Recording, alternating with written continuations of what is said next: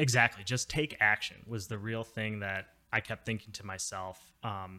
You know, if I keep taking action, small little action each day and buy something, then because I was doing a lot of analysis, but I think the first time I took action, I was like, wow, this really excites me. And so I wanted to keep doing that. So that was a key, I think. I'm Drew Brenneman, and this is the Rise and Invest podcast. I bought my first 2 properties as a 19-year-old with my own money that I earned from an online business I started in high school.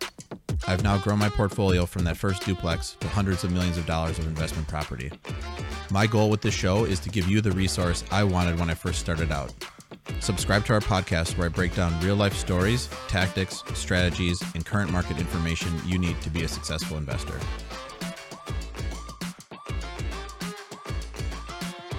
Welcome to the Rise and Invest podcast. I'm your host, Drew Brenneman. Before we get rolling here today, just want to remind everybody to like, subscribe, leave a 5-star review on Apple, Spotify, YouTube. Just really helps others hear about the podcast. Guest today is Mike Hennig. Welcome. Thank you. Great to be here. Great. Yeah, Mike's a part-time real estate investor, but his portfolio size is anything but part-time. He's got about $10 million of properties and wanted to bring him on and hear how he was able to do this while working a full-time job. Absolutely, Drew. Thanks so much for having me. It's great to be here. Yeah. And cool. I think too, one thing I want to mention before we get like fully rolling here is just, we have a ton of written content on our website. So we have like some information on the outro about this, but too, just want to bring it up at the start here where we have our blog on the website. And we actually just put out a new article pretty recently about what the Fed funds rate increase means for mortgages. And it works differently than a lot of people think. It's not just like, okay, they raised the rate 75 bips and then your mortgage goes up 75. It actually works differently. So we wanted to kind of write about how that all works. So we just recently put that out. And then we have a bunch of other written content on there. So go check it out. The website is riseinvest.com. So with that out of the way, let's get started. Excellent. Great. Well, yeah. So then maybe let's just start with what you do for a day job, just to give this some context. Yeah. So I work for a company called Gallup, and you may have heard of the Gallup poll, for example. So it's that same company, and we do polling sort of, and analytics and research around the world, around the country.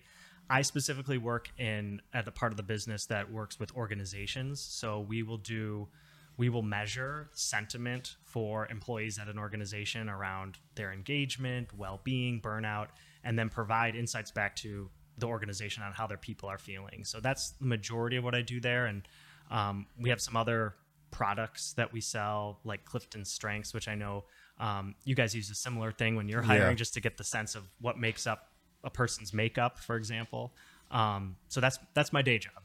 Nice. At Gallup. Yeah. Yeah. So then if you're doing that, then kind of what was the thought behind getting started going in real estate investing? Yeah. So I've actually been investing since really 2007, 2008. And really I was in college and I was living with 9 other guys, and we each had a room in this house with 9 bedrooms, and we're each paying like $375 for our room, which was fine for, an individual. But I'm thinking to myself, man, this guy's making 9 times 375. It's like $3,400 a month in rent. And I looked up the price of the house, and it was like $45,000 in South Bend, Indiana. And so I thought about that, and that kind of got me thinking, man, this guy's making a ton of money. His mortgage is probably like $300, and the rest is all profit. And it's not like he was fixing things in our house either whenever we had issues. So that was kind of my first interest. And then, of course, I read Rich Dad, Poor Dad and started to think, man, I kind of want to, move this direction, get involved in real estate. So that's kind of how I started thinking about it. Nice. Was that the first book you read on investing then, or? It was, yeah. Rich Dad, Poor Dad was the first book I read. It really got me interested in the mindset. And I did read some other books kind of leading up there, but that was definitely the one that got me at first interested. And then that you read in college, or like how old were you? Yeah, I read in college. Like while I was living in this house. And then I was like, oh, okay, I'm going to start to take, my first steps towards investing after that. Yeah. So that planted the seed in your head. Yes. And then how long after that? Like, so what were your sort of next steps from there? So I graduated in May of 2007, and I got a job in consulting for Deloitte Consulting. And so I was going to be on the road Monday through Thursday. And so I thought to myself, I can just live at my parents' house and buy a rental. And that's basically what I did. I knew the South Bend market, which is where I had gone to school, gone to college there. And so I was looking for houses in South Bend, and I found one that I was thinking about this. I believe the purchase price was $98,000. And I just knew that I wasn't going to live there because I was going to be traveling to my clients Monday through Thursday. And so I bought it with like an FHA loan, newly graduated, no money, but I could afford 3% down my first couple paychecks. And then I closed on it in October of 2007. Nice. And with that FHA loan, it was going to be owner occupied. Correct. Yep. Exactly. Nice. So, I was going to move in there and lived there for like a month and then rent it out basically. So. Okay. Nice. And then that was on campus then It was just off campus. Yeah. Great location. Just like basically southwest of the campus. Okay. Nice. Yeah. That's a common thing I've noticed where I got none of them are, let's say, we'll call it part-time like you are, but they, buddies who were working in real estate, doing something, lender, what have you, and then made a jump to full-time investing. And a lot of them did something similar where if you're just spending all your money, you're not able to like save up to invest. So then they did the same thing. Yeah. Where they lived at home or, did something with 9 roommates as an adult still, yeah, and right. then finally, the college life. finally gave it up when, like someone wouldn't let them or something. So nice. Well, yeah. So then you got started right away, basically. Yeah, so. I got started right away, and that first deal went pretty well. And I found over the course of obviously 2008, 2009, prices started coming down. That first deal I still own it, and it's doing well. But some of the other deals, I bought probably 3 or 4 more single family houses in South Bend, more around the prices of like the house I was living in, like the $45,000-$50,000 prices, even $40,000. And at the time, lenders would lend on it, so I would put, even 20% down, and I get a loan for $25,000 and for 30 years. So, yeah, and then what kind of cash flow would be on that? Because those are good numbers with how inexpensive they are relative to the rents. Yeah, so I tried to do the college rental thing for a little while to rent to students, and I ran into some issues where, I would have 3 people that were locked in to live there, each paying by the room. And then they would email me right before school started saying they got in a fight and they don't want to live together. And so they wanted to break their lease. And so I ended up going just with local families. But I could still rent out these houses I would buy for $45,000 for like $800, $850. Nice. So it's like 25% return. Yeah. So yeah, that's a really low gross rent multiplier. That's like Yes. a 5 doing that just in my head. But there'd be a lot of cash flow on that. Exactly. Those first deals I did in Madison, similar, but the prices for what the rents were in Madison, Wisconsin were like double that. Yeah. Like 10 GRMs. Okay. So not as much cash flow, still a fair amount, but yeah, that's nice because then that's all like cash flow driven or not so much about appreciation or Exactly. Nice. And for me, I think the other thing that was important to me, I knew really young, just graduated college, have my salary, but the numbers weren't so big that if I made a mistake on a $50,000 house, it's like, okay, I overpaid by $5,000. It's not the end of the world. And so that was going through my mind too, as opposed to being somewhere like in Chicago or somewhere where you're going to buy a house for $300,000 or $500,000, and if you make a mistake there, it's a little bigger. Right. So that was definitely an impact. So then that was sort of part of your mindset going in on the first deal was just sort of like, these aren't that expensive. Like, don't overthink it. Exactly. Just take action was the real thing that I kept thinking to myself.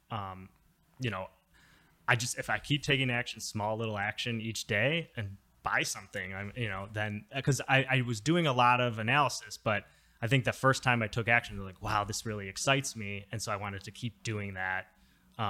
So that was a key, I think. Nice. And so really that first deal though, so you bought it real quickly after you graduated. Mm-hmm. So about how long from maybe reading the Rich Dad Poor Dad book to buying that first deal was it? It's like a few years. I would say it was probably a year. Like I probably read Rich Dad Poor Dad October, November of my senior year of college. And then I closed on that first deal the next year when I had graduated that May, closed on it by October. Nice. Yeah, that's quick. What did you do in that year then, just to learn about investing in real estate, buying, or what did you read any more books on real estate eventually? Or I did end up reading a bunch of those books in the Rich Dad series. I think Cash Flow Quadrant, and I started learning that mindset. Yeah. You know, I was an engineer in college, and so I didn't have a lot of exposure to business. And so once I started reading that, I'm like, oh, there's a whole nother way to look at life instead of getting an engineering job for 50 years. You know? Yeah. I've read a lot of those books too, around the same age. And what's funny, I don't know where you were getting them from. I was getting them from the library. You know, like it was still like a little bit before.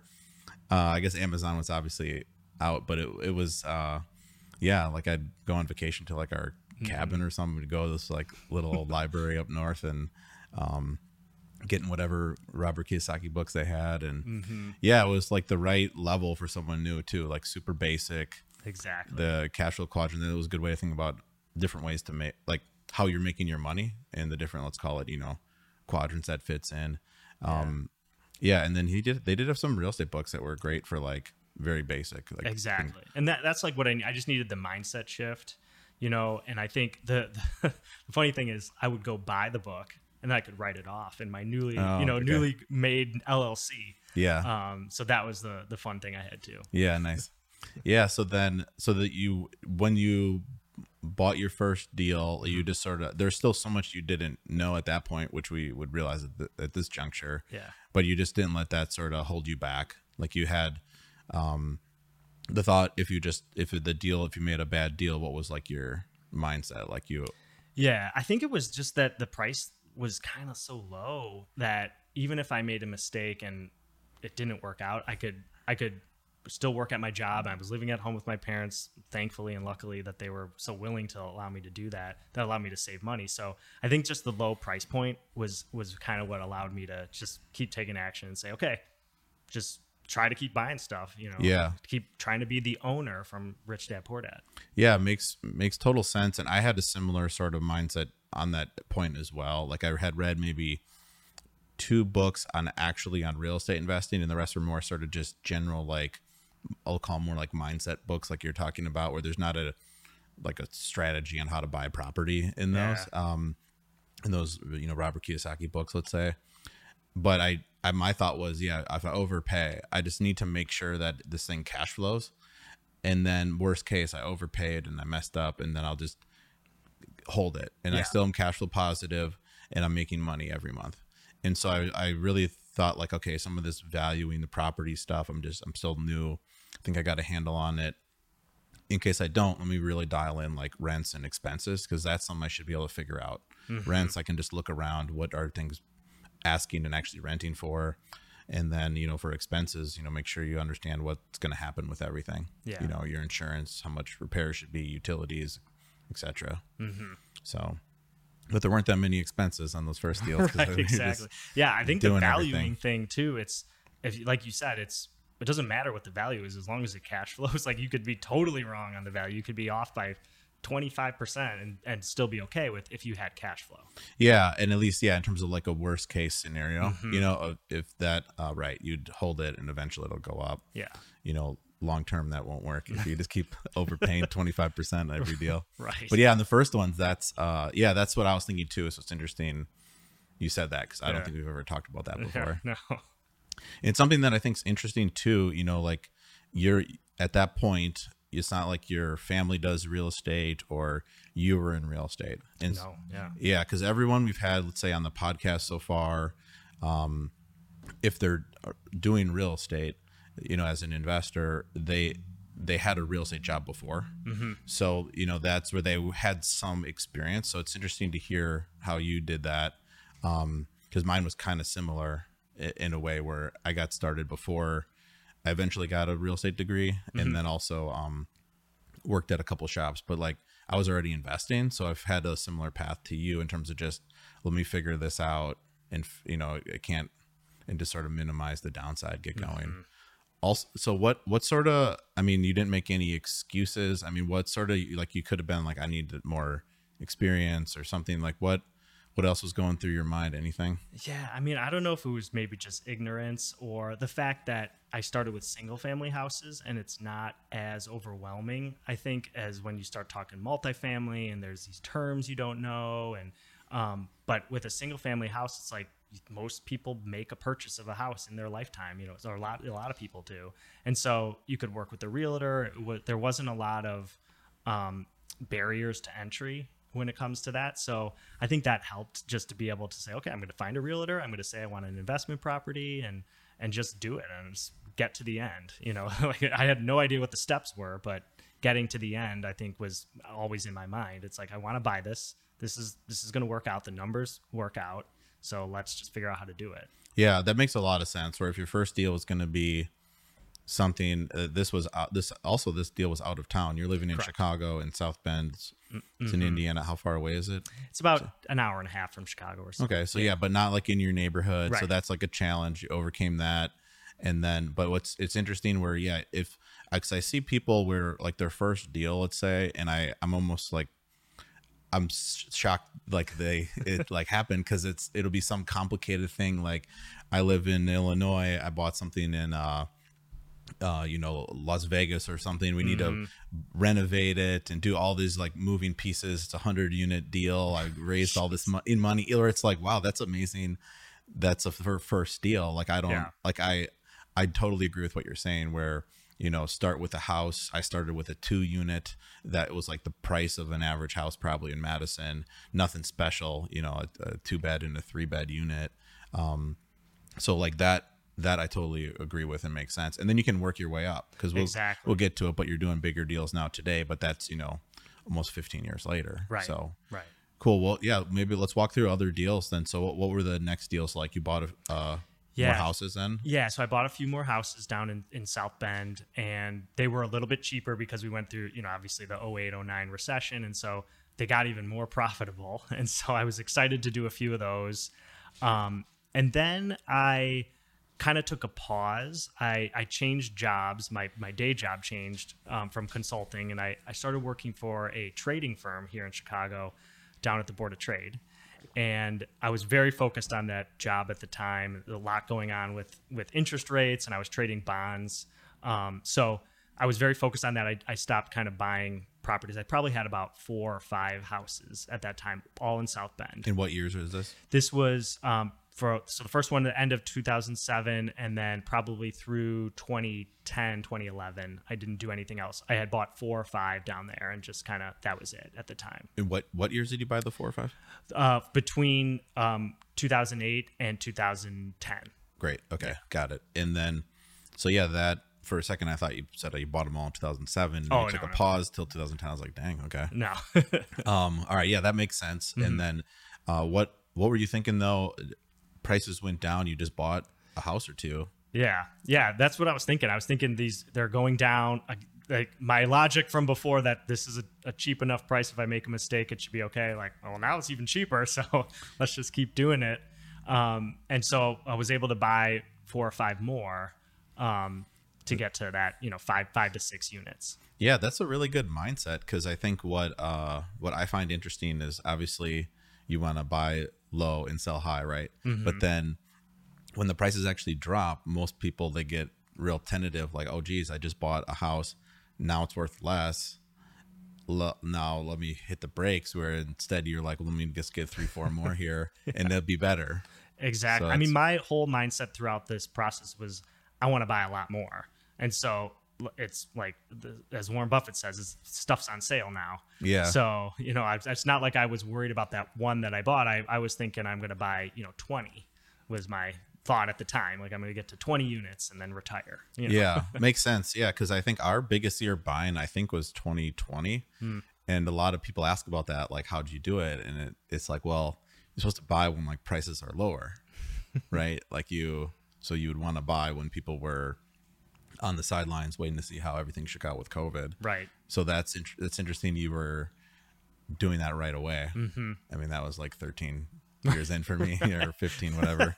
So nice. Okay. So then 2010 till about when, let's say, were you not buying? Yeah. So then I took a break till probably 2015 or 16, where I had 5 or 6 units in South Bend. I'm like, that's my business there in South Bend.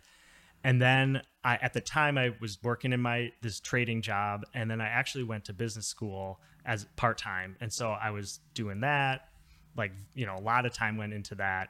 And it's basically towards the end of business school, I thought to myself, like, my business is so small, like it's 6 units in South Bend. I want to grow this. I need to start taking more action. Kind of that. I think I reread Rich Dad Poor Dad again just to get remotivated. And so then at the end of 2015, I started looking for more properties. And in 2016, I bought another place in South Bend. And then 2017, I bought a duplex. So it was like my first multi-unit dwelling. So I got up to, 8 properties in South Bend. And again, just kind of looking at my business, I was thinking, buying 1 to 2 units is just not getting me where I want from a cash flow standpoint and things like that. So I wanted to look for bigger places. And you mentioned that South Bend being a little bit further away.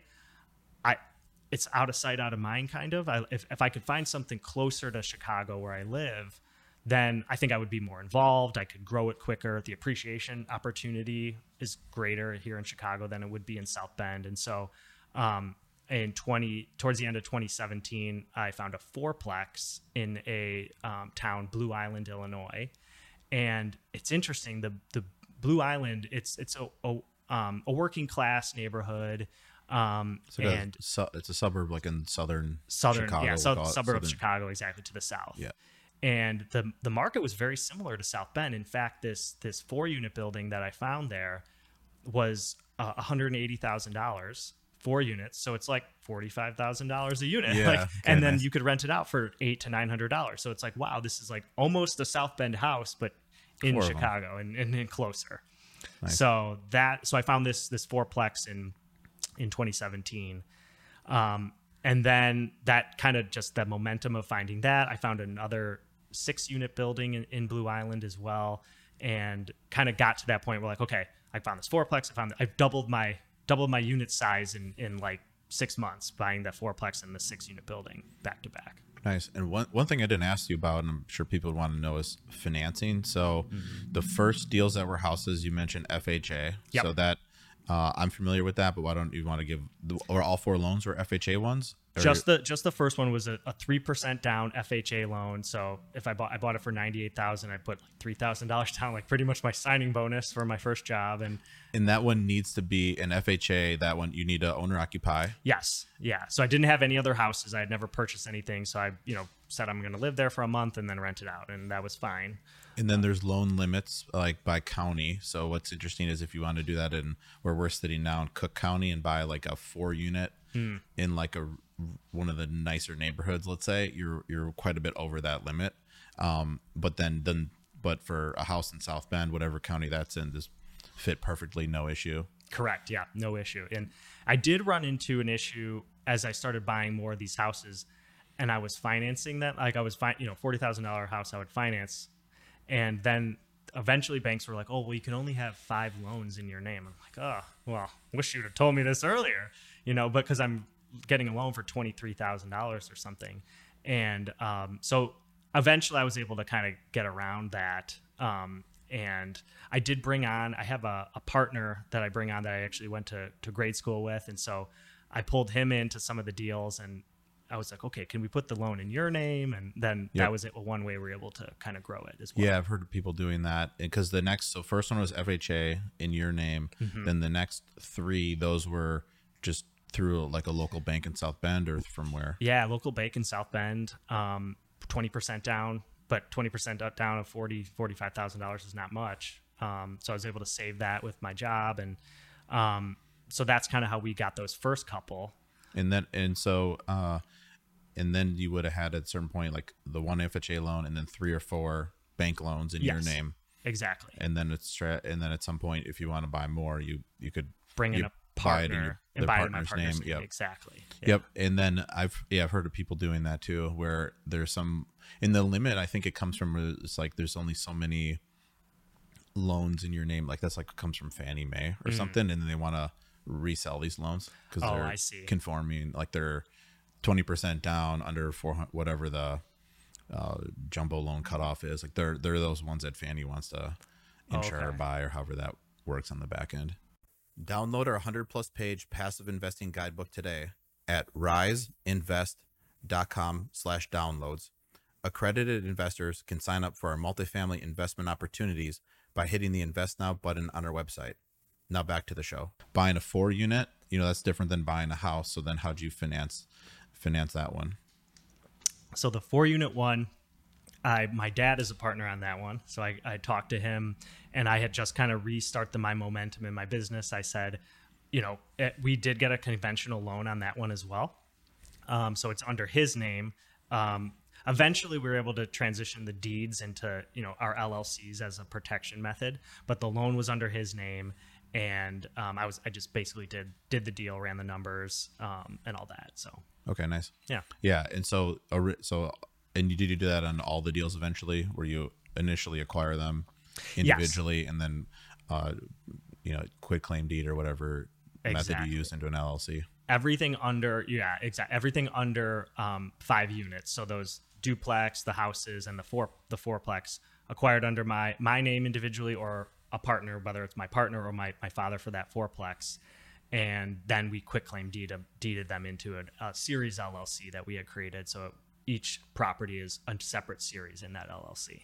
Got it. Yeah. And so Illinois has series LLCs. I think some other states do, but it's just people would use those because they're cheaper to open, basically, mm-hmm. where you open up the main LLC and then the sub ones, and you would know the terms maybe better than me. It's less money to open them. Correct. Is the idea? Yeah, exactly. And then like at the time, I could have everything under one umbrella, my one name, and then it's like series 1 or series 2, and then I could label it by the property name under that series. Yeah. Yeah, it's interesting. That's like those are out, and then if you ask like a lot of attorneys, like, should I use those? They all say don't, because the case law is not very there isn't much on it. So they're like, yeah, you save money, but there's not as much sort of protection track record of one of the further down. I think it's one of the series LLCs, the ones that, the sub ones that are opened. So that's what they say, just to point that out. But I mean, worked fine for you. Same thing with quit claiming to an LLC. You gotta, if you read your loan docs, you're not allowed to transfer the ownership. Mm-hmm. But it's a weird thing where you ask your lender, and basically they say, yeah, it's fine, do it. Yeah. Like everyone does it. So just something to be aware of, at least, where just to check. But worked out fine for me and you. Yeah. I did the same thing with transferring any of those smaller deals that were just in my name to LLCs eventually. Yeah. But then it's weird to refi. Like, you got to put it back in your name. You transfer it back. Yeah. and then you do your refi and you put it back in an LLC. So yeah, it's funny. But then once you get to when I knew where you're going, over 5 units and over, yes, it's a whole different financing environment. Yes. But maybe first on the 4 unit. So your dad, so then you just bought it in his name. Correct. Yeah. And then the down payment at that point, like, that's a bigger down payment. Yeah. Yeah. A little bit bigger down payment. So, so we did, and I'm trying to remember exactly how we split the down payment. He did come with some money, and he does participate obviously in the profits and that deal. So he brought some money, I brought some money, and we put the loan under his name, closed on it. And that one actually, just because at the time we bought it, it's been the longest one. That one's gone appreciated substantially. Rents have gone up.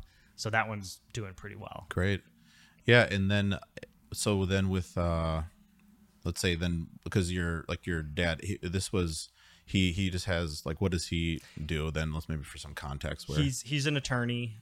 He does medical malpractice attorneys. He defends doctors in malpractice cases. So he's not really involved in real estate. Although I did come to find out later that his father was an attorney as well, but also did some real estate stuff back, a long time ago. And he actually he was like a developer on really? a couple houses, like in different parts of Chicago, or different buildings in Chicago. So I learned that later after I'd already gotten involved. Yeah, that's interesting. Yeah, my dad's dad, who I never met because he had a heart attack before I was born, but he owned a couple restaurants. This is in like northern Wisconsin, and then he wanted to like build condos next and like houses up there, like start building like housing. And when he passed away, there were no buyers for the longest time. for this bar restaurant that was closed down. And then eventually one of the Indian tribes up there came and bought it. And then there's a casino on it now. Oh, so really? it's funny where, that's like the only Brenneman's real estate deal, if you will, is selling that off eventually. So, and there's no buyers, but if they could get their casino approved off reservation, then there's like, we can pay up, and they did.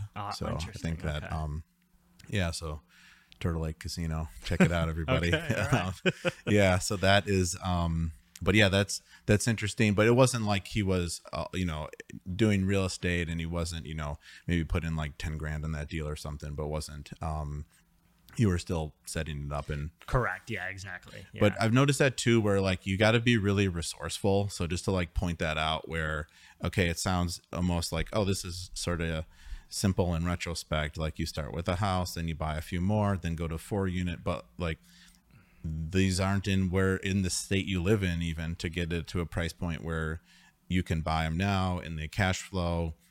You're living at home, like, and then to do a 4-unit, you're partnering with 1 or 2 more people, and finding unique ways to finance them, because you've maxed out your loan count. Yep. And then, so like, that's one thing too, where I've, seen the same thing a million times with the people that are good at this, like or really any business, you got to be resourceful. Yeah.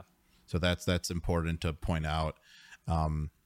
So then let's just keep going through the deals. I think this is a good way for people to learn. Sure. Yeah. So I did the 4-plex, and at that time also I started listening to Bigger Pockets, the podcast, and I was just eating up the podcast. Like literally, I think I would listen to a podcast every day, because I had started, they were on probably episode 200 at the time. So I had 200 podcasts I could get through. And so it was just so interesting to hear about what other people were doing and how people were able to scale their business. And so I found that six unit deal, and I knew that deal, now the financing is a little different. I can get financing based on the deal. It's not necessarily based on me. And they're still going to underwrite me, but they're going to look at the deal a little bit more closely. And so I was able to I financed that one with US Bank. I had a local guy, showed him the deal. I showed him, here's what the cash flow looks like, and he liked it. And I was able to structure that with I think, so actually that one, my dad and my partner, all 3 of them are involved in that one as well. And I came to them, said, we're going to scale this, we're going to grow it. And so it's on this little block in Blue Island. And that was my first kind of multifamily deal, where I was able to, I set up a separate LLC.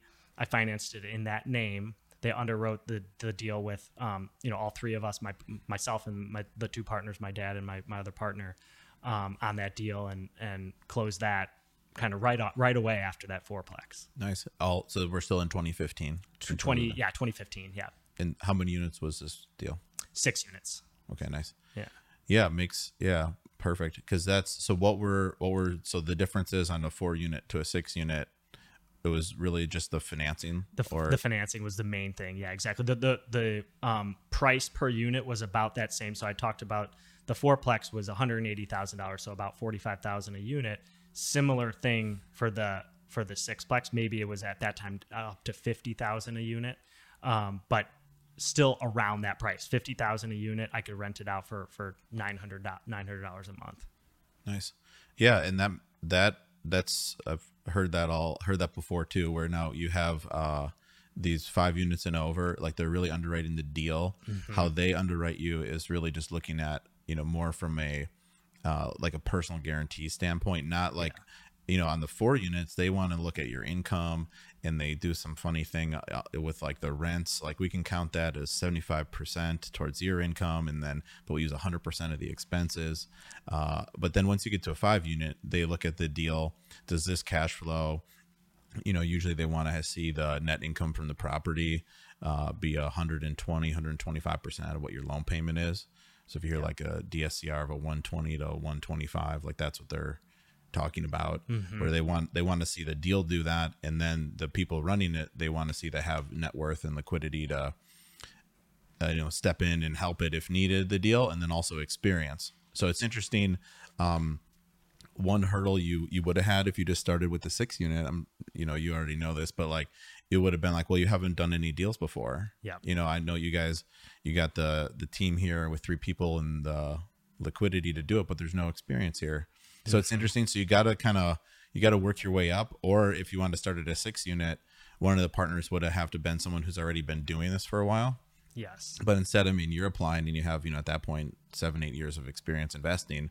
So that's like that box is checked. And now, did it seem easier buying the 6 unit than the other ones, or? I was nervous about what you just talked about, them saying, oh, well, you don't have multifamily experience. And I did some reading and I thought maybe that was going to be an issue, but the lender at US Bank said, no, you're experienced. Like, you've done this before. You guys have a portfolio. Yeah. You have a 4-unit as well. Yeah. And that's a multi-unit deal. So yeah, it's just a lending thing. Right. Yeah. But I will say, yeah, it was buying that 6-unit was easier than definitely my first deal ever.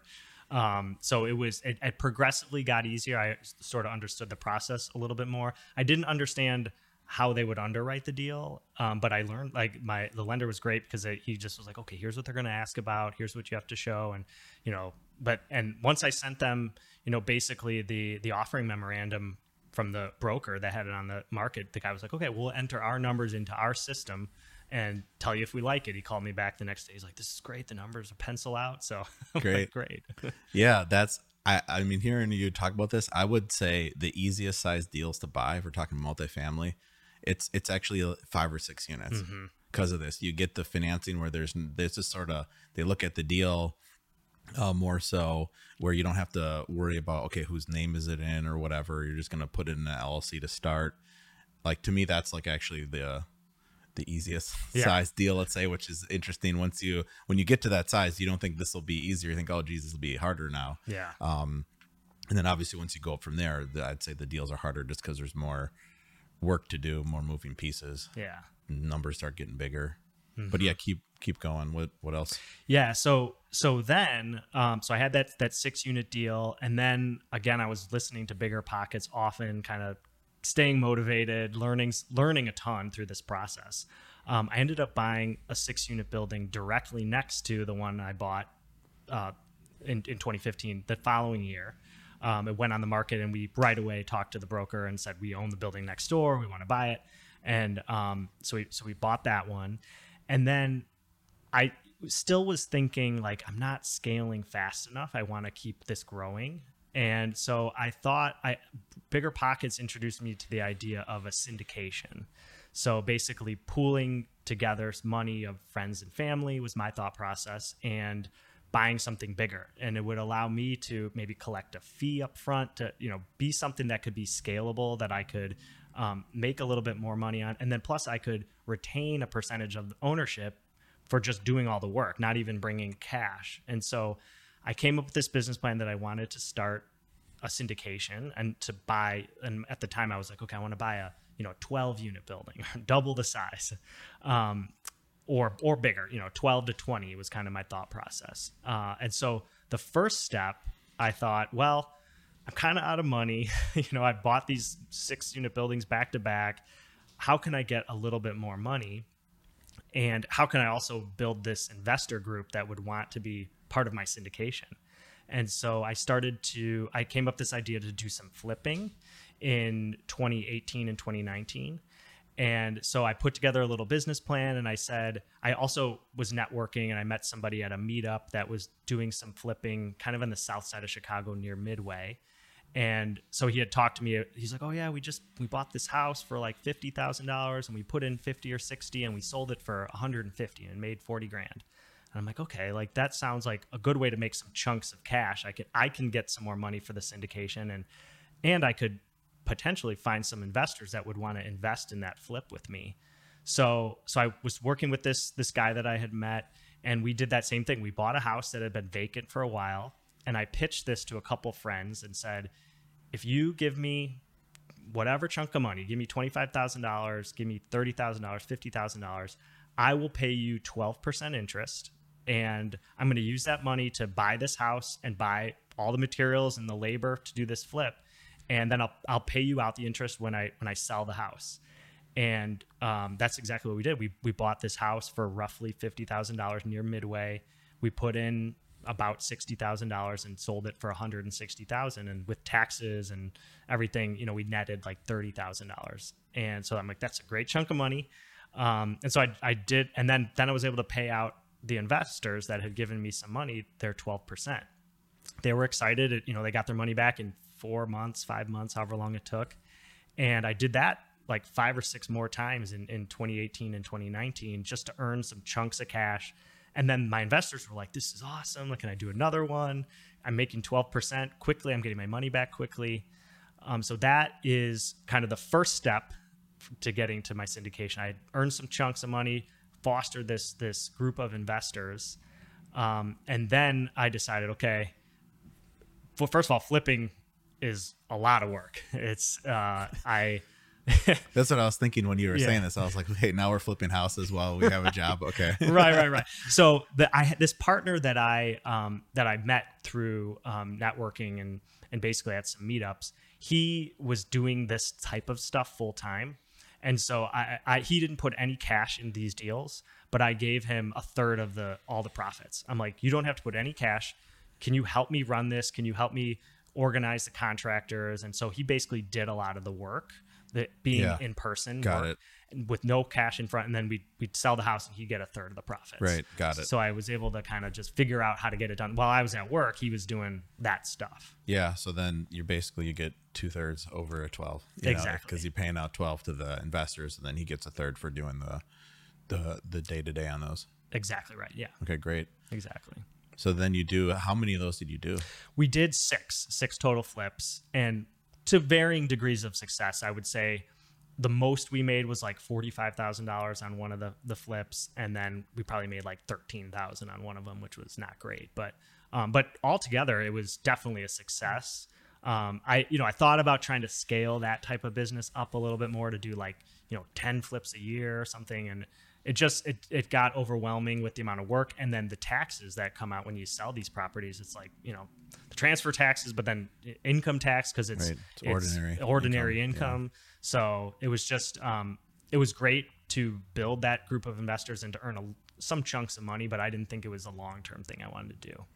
Yeah, and then at that point you had roughly how many units? Because now you have 96 today. 96 today, so. Yeah. I probably had like 24 units at the time with the 2 6-unit buildings, a 4 unit, some of the stuff in South Bend, 24 units around then. So last 3 years, roughly, you've got 70 more units. So take me through that. Yeah. So I did the 6 flips in 2018 and 2019, and then paid out the investors their 12%. And then they were kind of emailing me saying, when's the next flip? How can I get involved in more long-term stuff?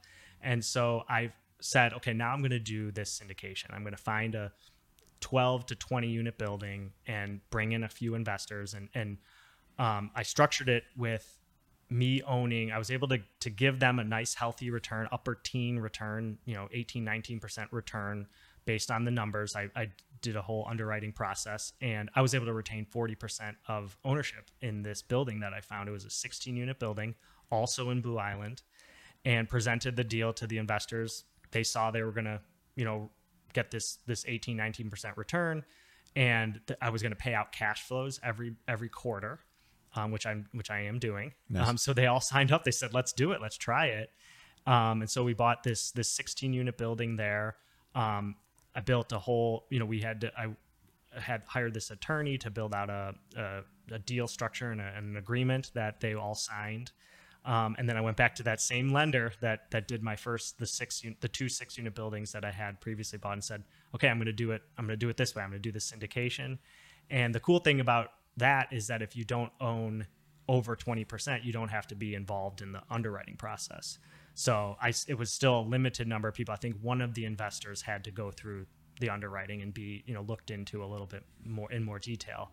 But I was able to kind of mostly make it passive for these investors. They own this chunk of real estate long term.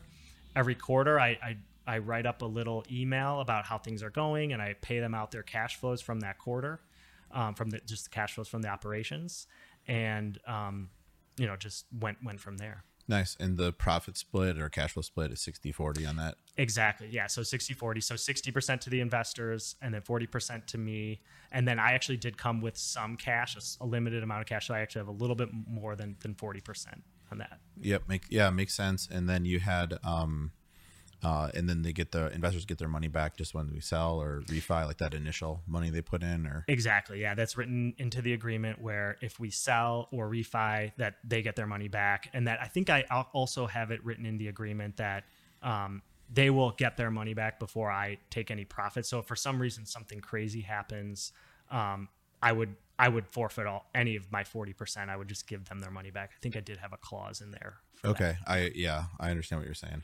Yeah, and then that makes sense. So then if those quarterly distributions, then those are more like a return of their capital first then? Correct. First. Exactly. Yeah. That's how it's structured. Okay. Got it. So they get their money back first and then you start splitting 60-40. Mm-hmm. Okay. Yeah. Then if they never got, then they'll have their money back first before you get, yeah, makes sense. And then, and what you were saying about with the underwriting that I get, so unpack that a little. So if any owner's over, I think it's 25%, and it's a bank loan, they need to do some, this for like bank compliance for different anti-terrorism and like money laundering laws and things where they need to know who is this owner. Mm-hmm. So then that's where you're saying there's some extra work for them because now you're filling out forms saying who you are. Here's my name and social and address, and exactly. I'm signing this. And paper. What I did is there were a couple people of investors that were really interested in investing with me, but they didn't want to do that work. Like they would ask them to fill out a personal financial statement and like send in a bunch of like their taxes. And a couple of my investors were like, do I really have to do that? I'm like, okay, no, how about you take 24% ownership and then you're under that threshold and then you still, you have the cash for that. And then, so that is kind of how I structured for a couple of the people that wanted to give more, but I just kind of limited them so they didn't have to go through those extra steps. Yeah, that's a good idea. And then for the personal guarantee on a loan like that, who was that? Yeah, the personal guarantee on the loan was under my name because I was my partner Mark, he's also involved, so he owns more than 25% as well, so he was also part of the personal guarantee. So Mark and I were able to go through that process no problem. Right. So then as a syndication, as an investor, you're just putting in money. Yes. You don't need to spend any time on the deal or be on the loan. Like you're putting in money, and then that's because it's interesting. Like real estate, people talk about being a passive investment. Like it's not passive at all if you're the owner or the person running the deal. But if you're able to just invest in a syndication like that, it is totally passive. You just put in your money and make what it makes. Yeah, exactly. And I will say I've had a couple of my investors that I've talked to. They're like, "Oh, this is the best investment I have. I don't have to do anything. It's not going down. Like I'm still getting the same cash flows every quarter. Then like whereas the stock market, everything's gone down in value, and I'm losing money there." He's like, "Can I do more deals?" I'm like, "Well, I'm trying to find them." So. Yeah, I know. I joke with people here, like when I get older, I just want to be like one of our investors. Right. You put in money and then you get paid. So where it's a lot of work doing these deals where I was almost gonna say like there's like it's the least passive investment you could make, but that's not like as the sponsor, but that's not true. Like owning a restaurant or something would be there every day. More day to day. You could have problems just at all hours running a restaurant. So there's businesses that take way more work than real estate, but it's a lot of work. So then if you can invest in something and people charge like a incentive fee or success fee, like you're talking about. If you make a certain amount, like then you get a share of the profits, but that's after you have your money back. And you share in the syndication, you share in the tax benefits of investing in real estate too. So I'd imagine they haven't been allocated a ton of taxable income. Exactly right. So that was another benefit. It's like I'm going to, if somebody gave me $50,000, my estimate might be like, okay, you're going to receive $5,000 of cash flow this year, but the K1 that you receive from this syndication is going to indicate that you made $500. So you might pay tax on $500, or maybe nothing, or maybe negative money, depending on a couple factors. But so they didn't. I think a lot of the investors didn't understand that benefit fully until they got their first K1. They're like, oh wow, like you actually gave me money, but this is showing me a loss, and I can write that off potentially, depending on their situation, against earned income they had that year. Yeah, and or other real estate deals they're in that might be kicking off income, and also because the cash you receive from that deal, that's the income you pay tax on is different than cash received. The income is the your taxable income is the revenue minus your taxable expenses, and there's additional things in there that are not things you pay in cash, like you get to depreciate the building, so you're taking an expense for that you don't actually pay. And everything you pay out, from property taxes to mortgage interest, it's deductible. So then those are two different numbers, and people don't really grasp that sometimes, where you got even when they're in the deals where they go, I got $5,000 like you're saying, and I got allocated only $500 of income. I don't get it. Yeah. But it's two separate things. Like you can like your cash flow and your taxable income are different numbers. Yes. Yeah. So that's definitely one of the benefits to investing in real estate, and then investing long term. So since you're not owning it for like a couple months like a flip, you're when you go sell, it's a long-term capital gain. Yeah. And you're paying a lower tax rate. Exactly. Yeah. As well. So it's very tax efficient. And then obviously options from there to like defer your gain. So where you can do a 1031 tax deferred exchange if you want to go into another deal, and then you don't pay your taxes yet. You then would pay it when you sell the new deal, and you can keep doing that basically forever. Yeah. So a lot of strategies around that. And then you could hold it till you pass away, and then you get a basis step up. And so there's a lot of things you can do. But nice. Well, then I think, what sort of tips do you have for someone working, let's say full time, and they want to invest in real estate? Yeah. I mean, I would say it's definitely possible. I think having the team, and one thing I'll say too, which you didn't ask about, is that these properties now, I have a property manager. I have a guy that I pay who just works for me. You self-manage these? So he manages them for me. He collects the rent. He knows all the tenants. Like, I don't know any of the tenants. I've never met any of them. He also manages this handyman guy that I know. And so he'll say, go to this unit and repair this bathroom. And so he does a lot of it. And he's also a broker, so he'll bring me new deals too. So he's kind of a one-man show for me. Nice. So tip number one, don't do the property management yourself. Don't do the property. Yeah. Okay. Find somebody that you can trust that will do it for you. I talk to him every day. He'll text me, or I'll call him and just give me the updates and say, here's the problems, here's the good things. I'm raising rents. Here's something that we have to look at from a rehab standpoint. So finding at least a guy or a team or of people that can manage it for you is definitely a tip. Great. What else comes to mind? I would say taking action. Like, I go to work every single day and work really hard in my day job, but I also do something in my real estate business every day, whether it's update my books or just look at my bank accounts. Like, has more rent come through? And so it's like always on my mind. And so I kind of regret taking basically from 2010 to 2015 completely off and not really doing anything during that time. If I had just done one deal, during that time, I feel like I would have had more momentum quicker. So I would say just taking action every day on something is helpful. Yeah. And something that to unpack from your story, I mean, number 3, like, make sacrifices. I mean, how long did you live at home with your parents then after college? I lived at home for a good 3.5 years until I moved. And then I moved in with my partner, Mark, who's a partner with my real estate stuff. So we talk real estate all the time. And so I lived at home, made those sacrifices, and even living with a roommate then with Mark for a while. And just trying to, I try not to take any money out of my real estate business and just let it organically snowball. I have this day job. I can for sure live on that and save money and keep all my real estate money continuing to compound. Nice. Yeah. Cause just to reiterate that, cause you had, you had a nice job, and a lot of people, step 1 is, get a expensive apartment. Step 2 is get a BMW or whatever, but you waited on all that stuff. Yeah. So I want to point that out, because that's a common thread I see with people who able to do something like this, where they're not scared to take action or make sacrifices. Yeah, absolutely. I would say too, like, the one other thing I'll mention is the podcast, like as soon as podcasting became popular, it was huge for me because I could listen to it on the move. I could listen to it while I'm working out and just really stay motivated and learn a ton. Some of these podcasts that are out there, I mentioned Bigger Pockets podcast. I probably listened to every episode of that podcast, maybe. Wow. And just hearing what different people, that's how I learned about what syndication was and learned about how people can go from owning a house or two or three to making it, more of like something like a legit business. I mean, so it's possible, and people do it. Yeah. Well, great. You've done it. Yeah.